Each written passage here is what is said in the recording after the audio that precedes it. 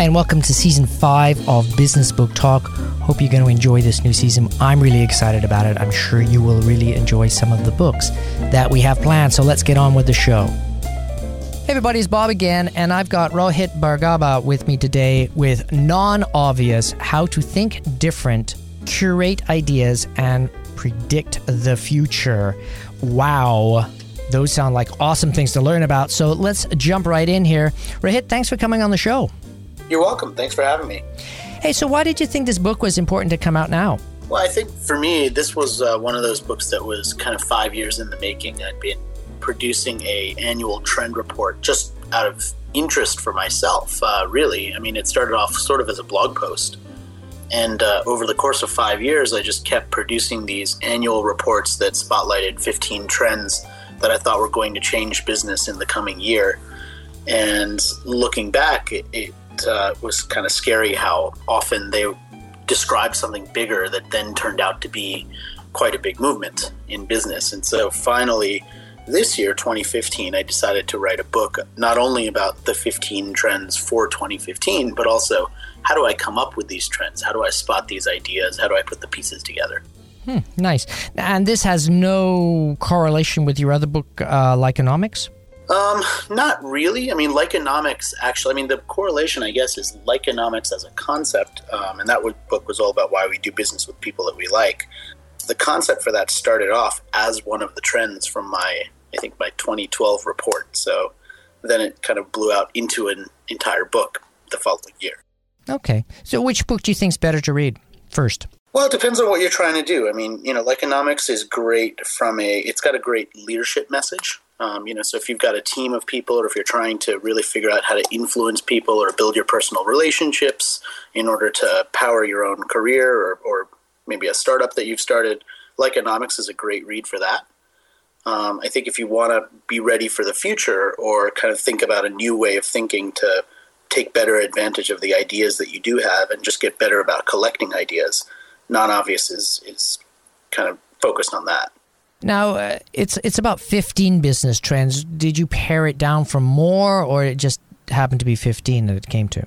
No, every year I go through and sort of narrow it down based on ideas and things that I've collected, and I kind of curate them together into what could be a trend. And every year I end up with probably about 60 possible trends. And then it narrows it down. I start combining different trends. I do more research. So it really is kind of tough to get down to 15. But that's the arbitrary number I sort of selected that I was going to use for every report. For people that aren't familiar with how to do something like this and basically how to study what's happening now, study what's happened in the past, and then postulate what's going to happen in the future, do you think it's a relatively hard thing to do, or is it more of a mindset? I mean, it's both. It is not a difficult, it's not an easy thing to do, but the mindset is an easy one to start to adopt if you're just more conscious of it. It's sort of like, I just started teaching a public speaking course at Georgetown University, and one of the things that I told my students is, if you're conscious of the times when you say, in the middle of sentences, you can start to eliminate those, but you have to be aware of the fact that you're doing it.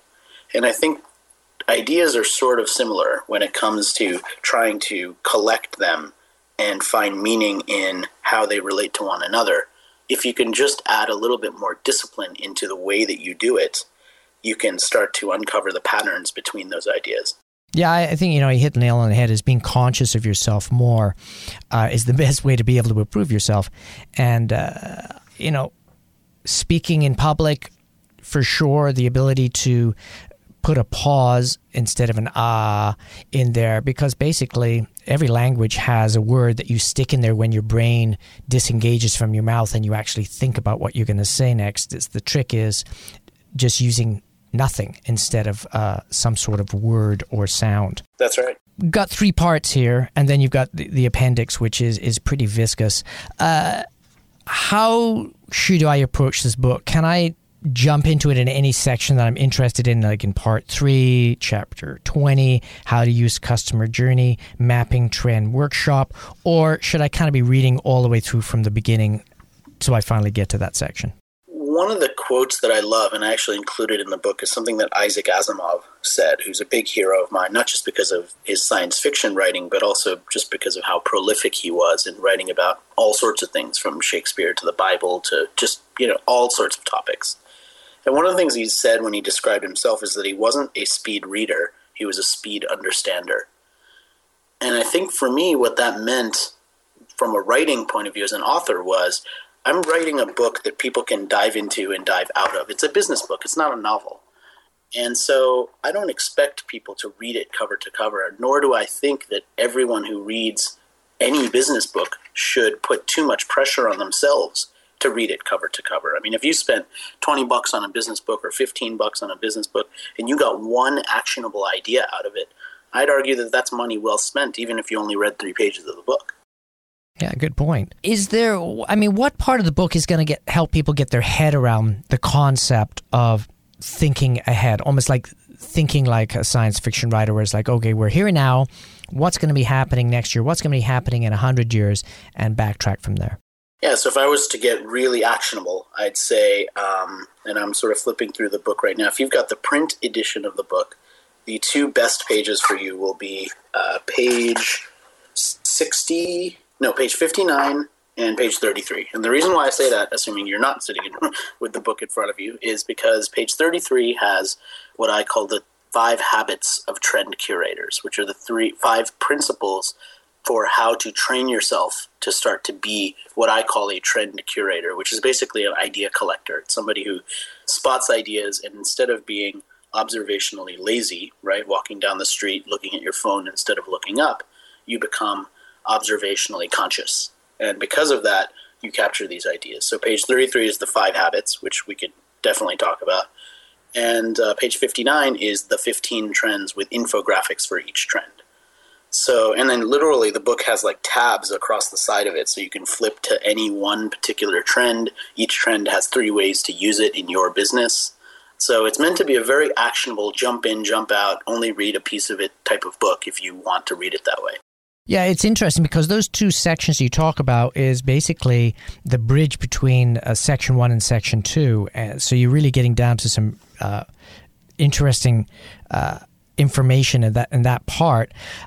So you're getting really down to like the 5 habits and stuff like that very early on in the book. So for people that read the book, I totally agree. Get into the 5 habits, because then suddenly the book becomes alive. It's like, oh, okay, okay. And then you start jumping around, and it helps you kind of, re-envision the reality around you. I know that sounds a little bit airy-fairy, but it's true. I mean, you become conscious on a totally different level when you start consuming all the stuff that you're putting in front of your Facebook posts that your friends are sending you, the stuff you're reading on LinkedIn, reports that you're reading. You'll start to be able to see patterns and say, oh, okay, I see this goes in with this theory I'm thinking of, and you just start collecting these facts. And after a while, it kind of resolves itself. Do you think that's a relatively accurate strategy to move forward, or have I missed major parts? No, I think that's relatively accurate. I mean, I think one of the things that we as humans tend to do, and actually technology makes this way easier to do in a negative way, is capture ideas for later digestion that we never return to, right? I mean, you think about like how many things have you bookmarked on a web browser or put into, if you're an Evernoter, right? You just kind of put into the funnel of stuff that you've saved for some time, but you never actually go back and look at that stuff, right? I mean, the common example too is like you're sitting in a conference, you hear an inspiring speaker, you write down a page of notes from that speaker. A year later, if you were to think, okay, who was that guy? Where are those notes that I wrote down when I was listening to that talk? They're gone. Most of the time, we just kind of lose them. And I think one of the things that I try and tell people to do is set yourself a timetable, whatever that timetable is going to be. Now, mine happens to be an annual timetable. And so what I do literally is on January 15th, which is also my birthday, right? I happen to start the trend collection process for the following year. So January 15th of this year, 2015, I started my collection process of ideas that I'm going to eventually use for my 2016 report.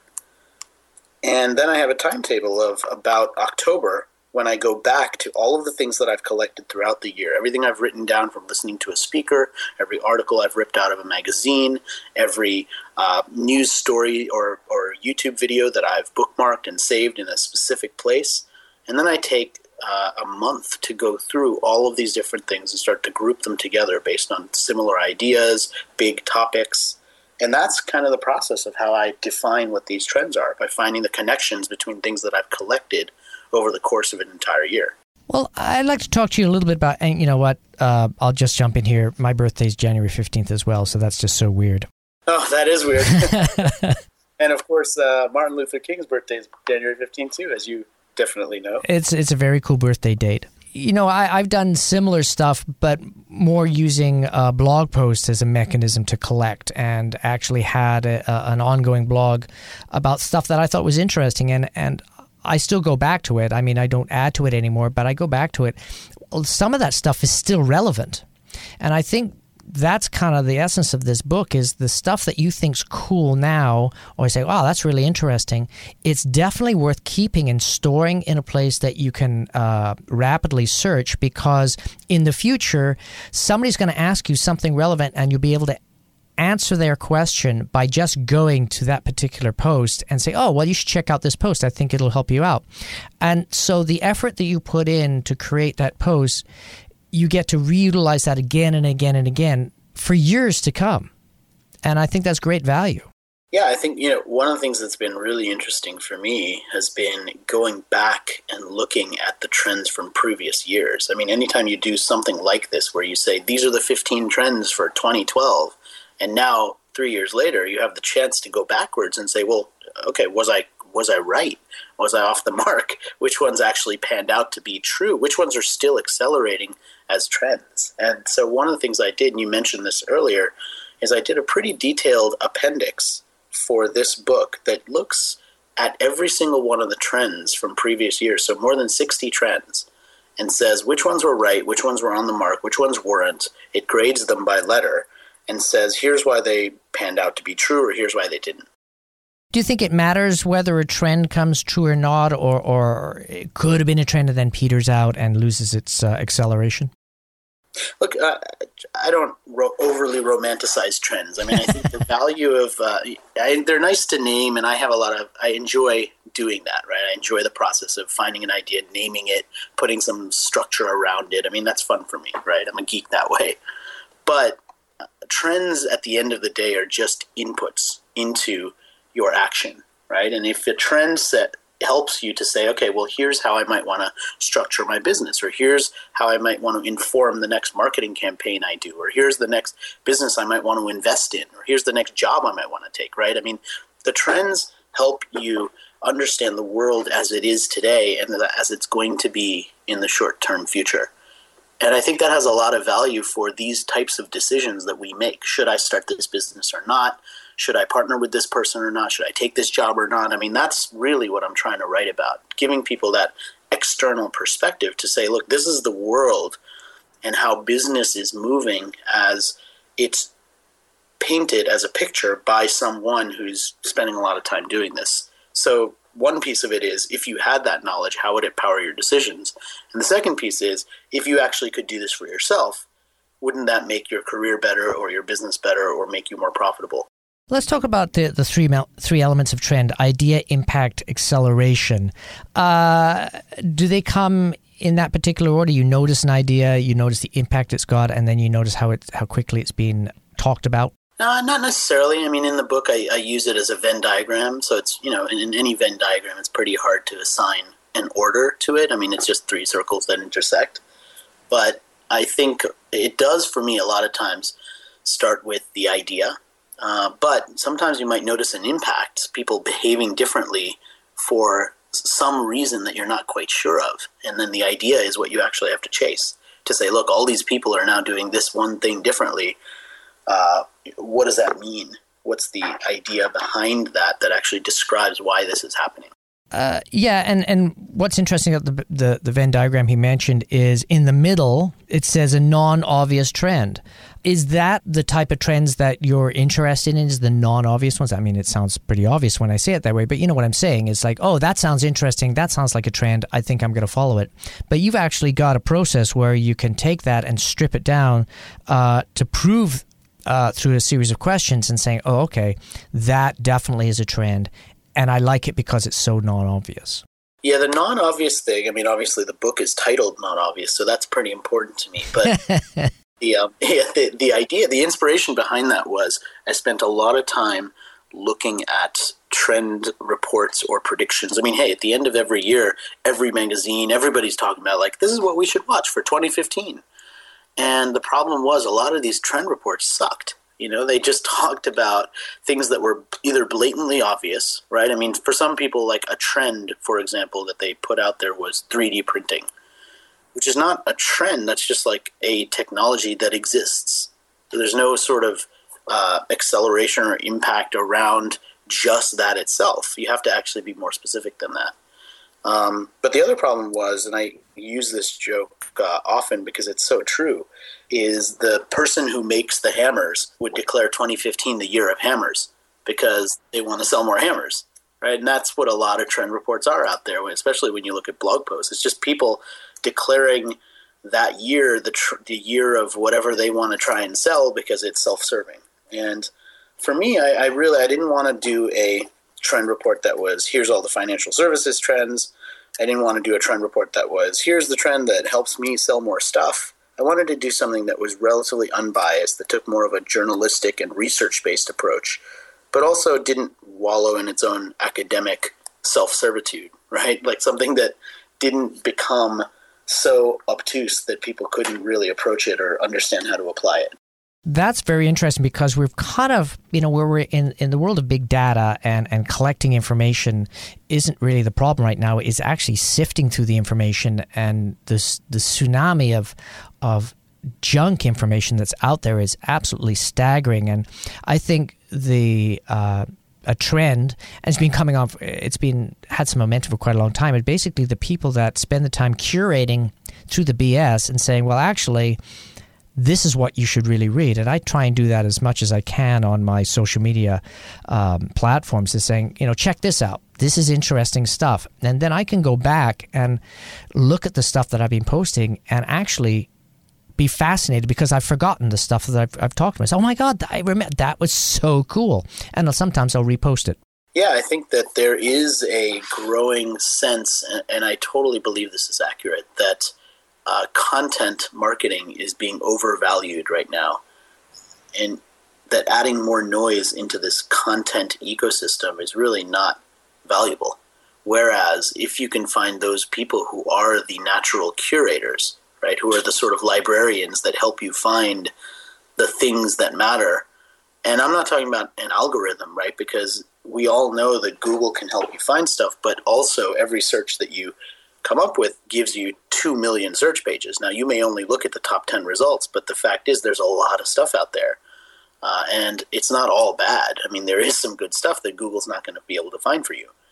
And so when you start thinking about the value of curation as a skill set, way back in 2009, I was writing about curation and content curators being a job of the future. And I think we're starting to get to that point now where that's actually accurate. People are hiring these individuals who've built a highly tuned expertise on a particular topic, who are going out there and saying, look, this is the best stuff on the internet about this topic that you should read. Well, two things. One is I get really frustrated with people that checking out on Facebook or Twitter, and they'll ask stupid questions like, well, what about this? And I just copy their question. I'll paste it into Google. I'll look at 4 or 5 answers. I'll take one link and I say, well, how about this as an answer? I mean, how lazy are these people? Are they just unconfident? They just don't have the confidence to believe that Google's able to do that? Or they just don't understand how Google works? Well, I think that people in general are lazy. The reason for laziness isn't that you're kind of a bad, unmotivated person. It's that it's easier, right? And sometimes the easier method becomes the preferred method just because it doesn't take much to do. And so I think part of what we've got to do is figure out what our best method of adding value to the world is. I mean, think about the amount of pressure that's on everybody, at least in the marketing space, to become a content creator, right?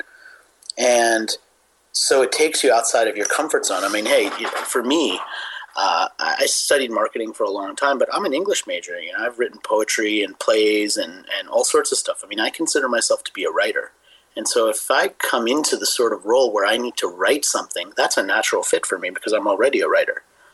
But if somebody happens to be in the sort of role where now all of a sudden they have to do weekly contributions to a blog, or they have to write an ebook or a white paper or something like that, and they're not a writer, now you're taking people outside of their natural comfort element and saying, hey, you happen to be the marketing person, and so now you're responsible for doing all this stuff, even though it's not really what you're great at. The problem is, when you go into an organization, or even if you're working in a small organization, the problem is that the way they define jobs is the same that they've been defining jobs for the last 50 or 100 years. It's like, oh, here's the skill sets. Do you fit the skill sets? Great. And then you go into that job and maybe 2% of those skill sets are actually needed, and there's 50 other skill sets that are actually needed they never interviewed you for. It's crazy. And and also like letting people follow what their passion happens to be. I know at one point I was working in a group where we were hiring people to work on social media and digital marketing types of campaigns for clients. And one of the things we started doing was going out and finding people who were working in marketing but also had a personal blog about something that they loved. And so now we were going out and finding mommy bloggers or food bloggers or fashion bloggers. And as soon as we had a fashion client come up or a packaged good company come up that was targeting moms, and you put somebody who's already got their own personal blog and is personally passionate about that thing onto that project, I mean, you can imagine the results you would get and how much better they would be, because those individuals actually like that topic and they know something about it and they know the people who are the tastemakers in that category. Oh, absolutely. Let's talk about one thing that blows my mind, and you've kind of mentioned it before, is lists. The 10 top things for this, or the 5 best thises, or the 50 must-haves. Why do people get attracted to lists? Is it a human something from our past where we'd really like to have things gathered and giving it a finite amount of choices? I think it may be a little bit of that. I think it's also, we haven't talked too much about any of the trends specifically, but one of the trends in the report, the 2015 report, is what I called glanceable content. And glanceable content was kind of about this idea that with our shrinking attention spans, our necessity as humans consuming media to have our guard up, because there's just so much stuff that's trying to take our time, right? So we've naturally developed our own defenses against that. It becomes necessary for content to be glanceable. And what that really means is this going to be interesting enough for me to spend my time reading? And so it has to engage our curiosity, it has to create some sort of emotional reaction, and cause us to then either do the BuzzFeed type of behavior where we say, oh my God, the 35 things about Home Alone I never knew. I have to click on that right now. I can't imagine not clicking on it, right? Or using that glanceable content to say, look, here's the secret life of Johnny Ive or something like that, or like the secret design principles of Johnny Ive or something like that, where it's like a long, in-depth article, but oh, okay, I'm going to save that for some point later, because just based on the headline that I glanced at, I know I'm going to be interested in it. And even though I don't have enough time to read it right now, I'm going to save it and I'm going to read it later. Do you think it's been a slowly evolving trend? Because I remember back in the day when I was designing magazines, I was noticing that instead of having these long-form pages and pages of text stories, they were breaking it out. I think probably the most traditional thing would be the pull quote. And people would glance at the article, they read the pull quote. If the pull quote grabbed their attention, they may go back to the beginning and read the preface and then read the whole article. So it's almost like it's becoming even more stripped down as we move forward. And we've got more content that we have to basically skim through to decide what we're going to choose, because literally we've got tens of thousands of options every day as far as content consumption. And we just we don't have the time or the bandwidth to read a 1,500-word blog post article unless it's critically important. And how we make that decision is pretty arbitrary. And it's so much stuff that we're reading. It is almost like these knee-jerk reaction. You'll read the first three to five words in a longer sentence and stop reading the sentence because you haven't got to the information fast enough. Yeah, I think part of it is that you have more choices and therefore your time is squeezed. I think the other part of it is we expect to get the quick version of these things delivered to us, right? So CNN has a new model of all their stories where they have the headline of the story and then they have bullet points for what's in the story. Then they have the story. So you could just read the bullet points and you would basically get what the story is, and you have gotten the information you need and you move merrily on your way. So I think the media is responding to that desire for people to kind of get the quick version of the story. But I think the other thing is people are looking for that point of view also. I mean, there's an email subscription service called The Skim that has been growing a huge amount, and it's tailored towards women, and it's basically a daily email that says, here's the news of the day, here's what it means, and here's a sort of highly personal take on it from the founders of this email newsletter. And the newsletter has been growing a huge amount, and I was listening to, I think, maybe the founders talk about it and the loyalty that readers have to it. And there are some readers who literally that email coming in the morning is their alarm to wake up. Like they've set up their email so that as soon as that comes in, the chime of that email is their alarm to wake up in the morning and read that. It reminds me of really a lot of the stuff we've talked about already in this interview, but also some of the stuff that I enjoyed watching, which basically people just redigesting stuff that's been out there. I just don't have time to research all that stuff. This Week in Tech was one of them. And, it's another one I can't remember. Oh, it's the guys that started Dig. That was another, I mean, as a site, that was amazing, where you basically went and people would vote up stories or vote down stories. So I could go there and know that tens of thousands of people have decided, no, these are the cool things that are worth checking out. And a lot of that stuff was the basis for the content that I would redistribute for that day on my different social media platforms. Yeah, and I think, the rapid growth of Facebook as the number one referral source for CNN, Washington Post, New York Times, Wall Street Journal, that's the number one referral source. And I think that also speaks to that idea, the fact that we are relying on our friends in some part to find the interesting pieces of content. And a lot of times they post them on Facebook. And so we just follow the link and we read that article because one of our friends shared it. Now, let's get down to the nitty-gritty, because this is interesting stuff. Part 2, the 2015 non-obvious trend report. Out of all of these things, we got 3, 6, 9, 12, 15, of course. Out of all of them, for you, what was an aha moment? Something that's like, oh my God, I totally get that's going to be happening now. It's going to happen in the future. It's a rock-solid trend. So I'll share two, if that's okay for you. Yeah, absolutely. One that I loved and was sort of starting to suspect, but just absolutely loved from this year's report, was what I called unperfection. Unperfection was this idea of being strategically flawed on purpose.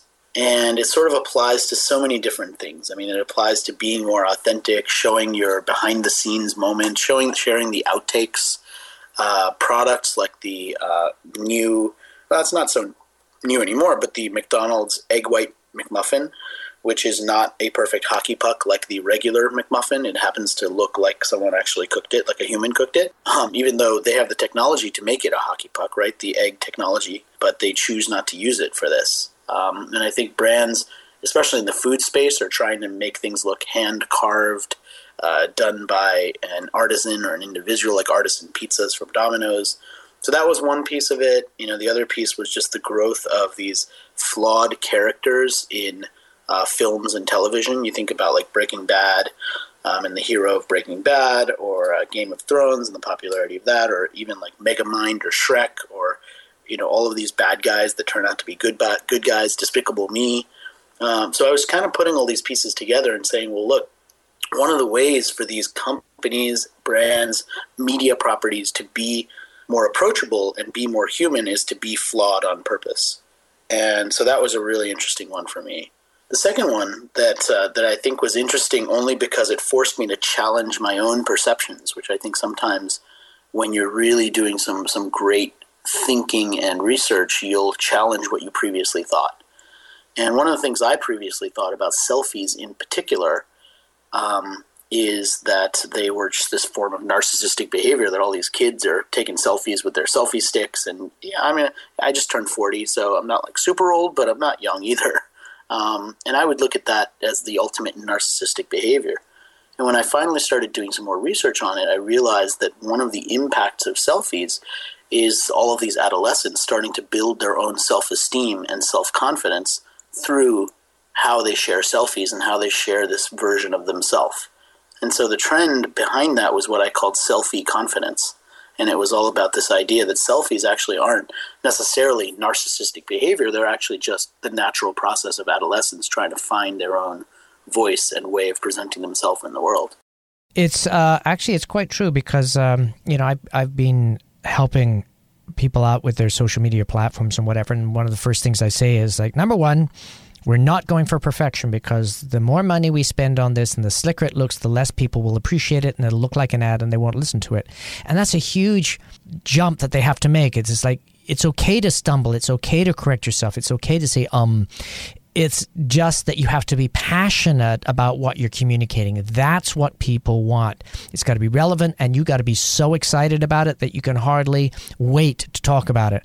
And those are the people that have hundreds and hundreds of thousands of followers on YouTube. Is they're into something, they're passionate about it, they want to talk about it, they want to educate people, and really at the end of the day, that's what people want. They want somebody that's somber, sitting in a business suit, and it looks like something on CBS News, and he comes, today I want to talk about X and da-da-da-da-da.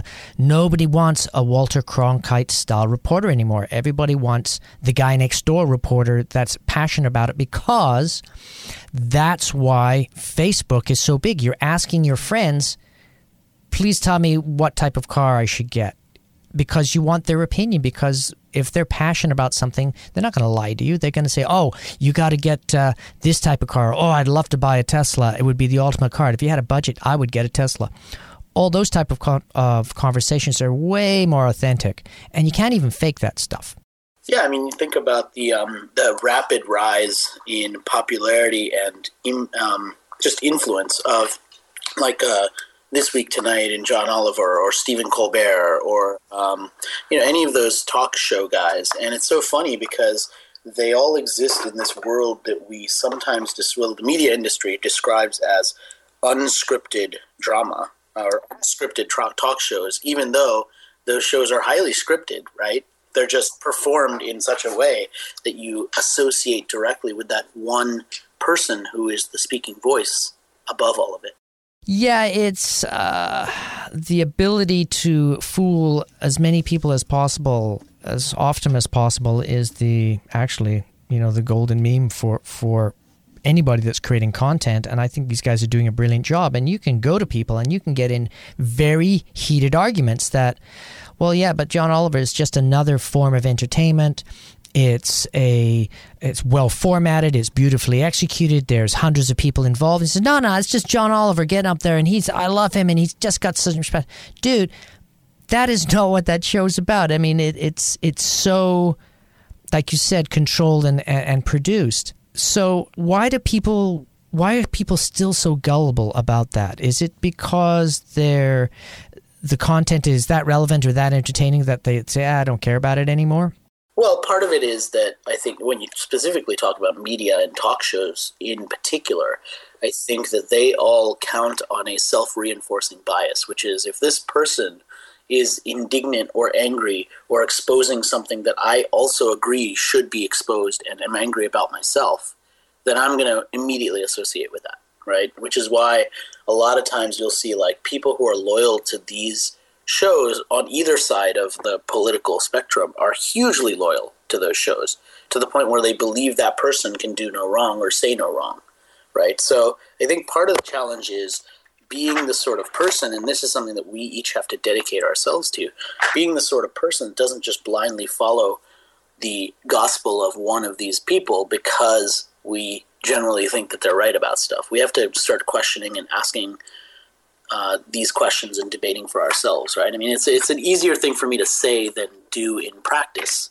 but the reality of media literacy, I think, which is an increasing topic and one that I think more and more schools are going to be teaching to our kids, is, how do you read or listen to this media and still make up your mind for yourself when it's so expertly produced to cause you that combination of anger and intellect so that you just really, really care. These topics that the trending, they're fascinating. Just I'm just going to read out a couple of them. Mainstream mindfulness, Experimedia, engineered addiction, mood matching, branded benevolence. I mean, oh my God, these are such amazing topics, and I'm conscious of a lot of these already as trends. But is it that because I'm similar to you and I'm out there and I'm constantly re-educating myself and looking at stuff and reading links that people send me, that I can't see the trend or I'm seeing the trends before anybody even realizes that they're trends. But the average person, that they go and they're working the 9-to-5 job, they're inundated with day-to-day dramas and stuff. They come home and, oh my gosh, I got to do my laundry and da-da-da-da.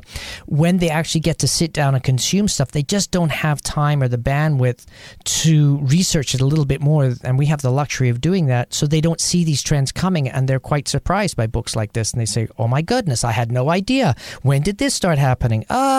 Yeah, there is a lot of value in going to somebody who pays more attention to something than you have time to pay yourself. And it's kind of the same reason why sometimes we go to experts in various things that we probably could learn to do ourselves if we took as much time as they did. I mean, you think about the classic example is there's a growing number of businesses who actually help you they help you manage your frequent flyer miles, right? Like there's actually a service you can pay that says, okay, help me maximize my frequent flyer miles and how many miles, like for frequent travelers, right? So how many miles I get from this credit card versus that credit card? Do I buy something with this particular affiliate link through Best Buy versus something else?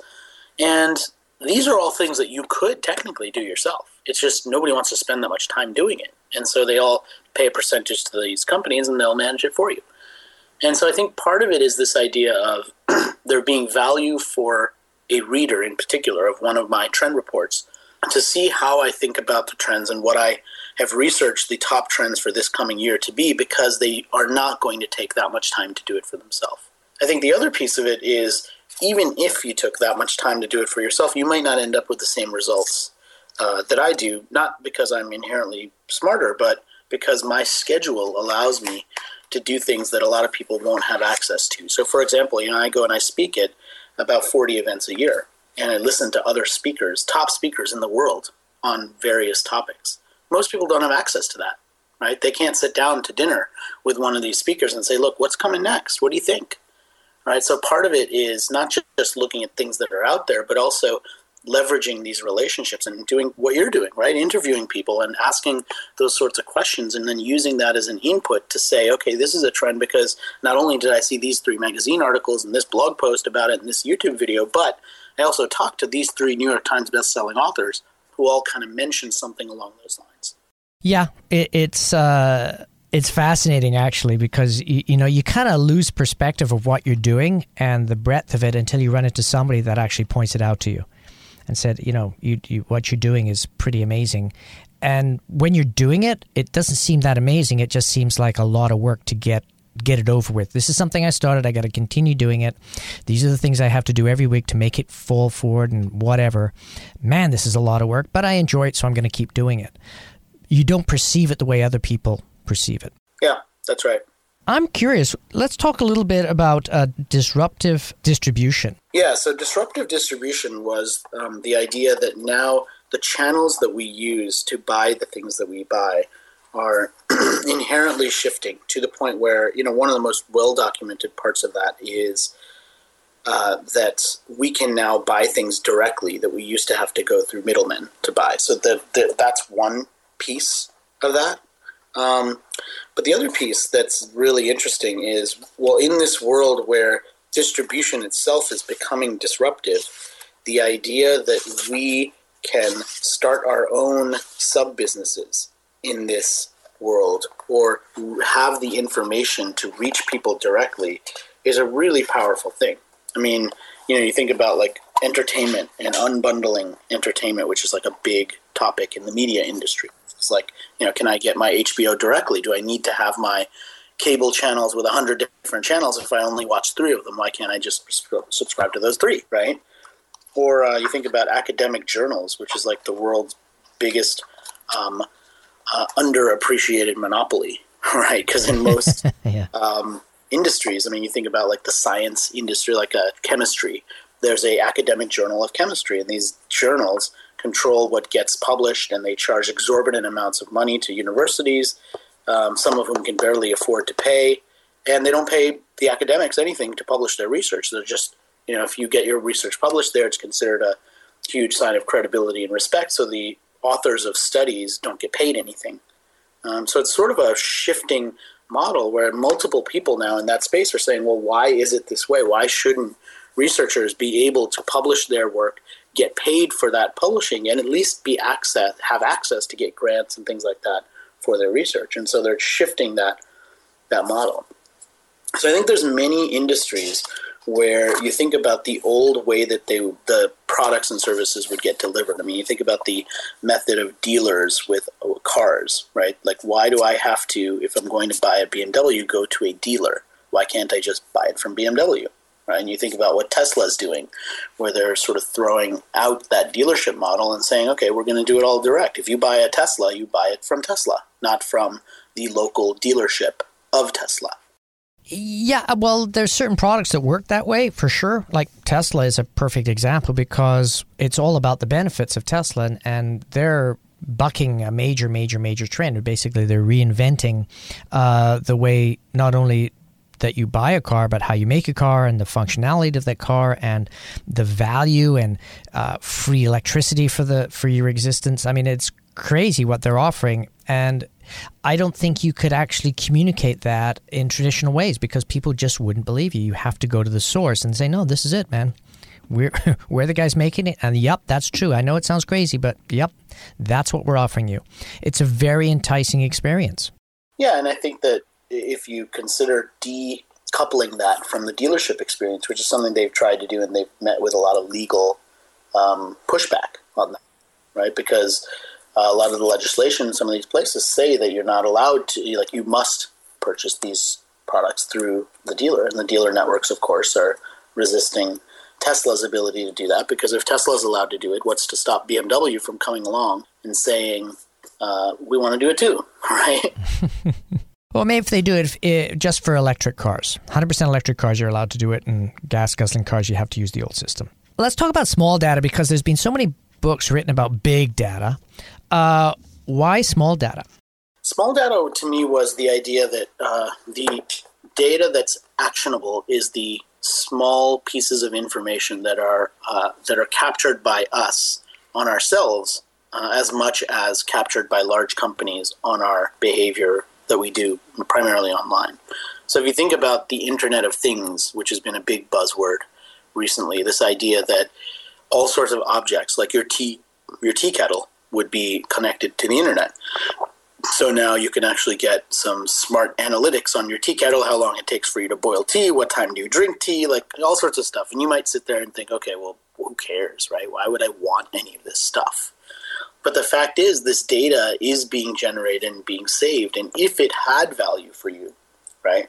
If, for example, you could create some sort of value that said, okay, now that the internet knows that I brew tea at 7:45 a.m., it might also know that that's the time when I'm ready to listen to a podcast from my favorite show.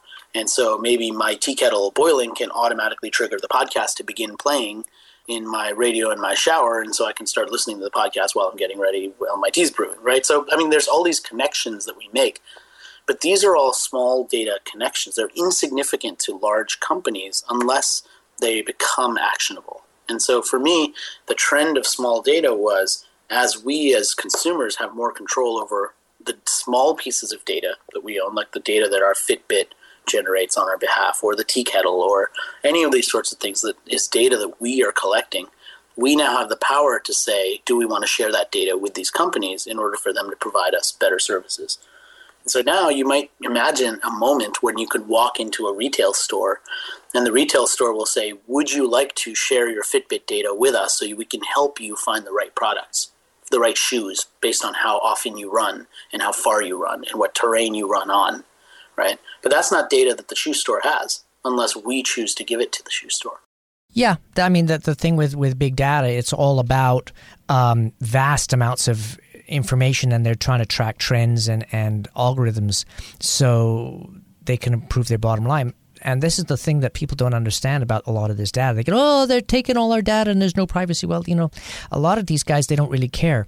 What you're talking about is very personal data, and I think it has incredible value. And I think smart organizations that kind of get the technology savvy of the people that use their products, let's say Apple, going into an Apple store and say, well, look, if you share X amount of information and punch it in and maybe fill out this form, we'll give you 10% off on your purchase today.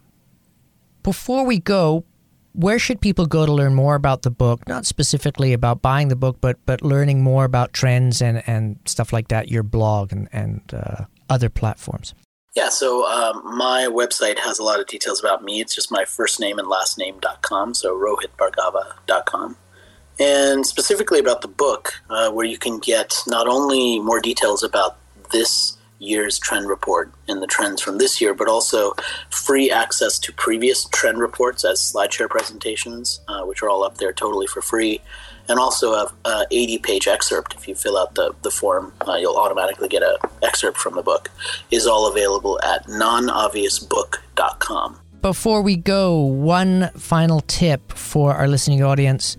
What should they do today to become more conscious of non-obvious trends? I think start to realize the moments in your daily routine when you become observationally lazy, when you don't pay attention to what's going on around you.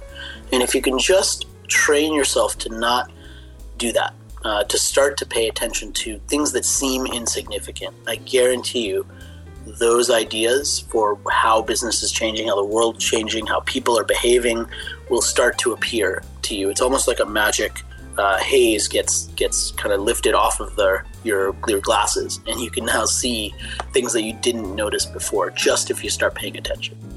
We've been chatting with Rohit, and gosh, there is so much more we could be talking about this book. There is an amazing amount of information. Highly recommend you check it out. Non-Obvious: How to Think Different, Create Ideas, and Predict the Future. Thanks for being on the show. Thank you for having me. Hey, I hope you enjoyed that show, and do me a favor and tweet about it. Follow us on Facebook if you haven't done that already. We really appreciate it. See you next week.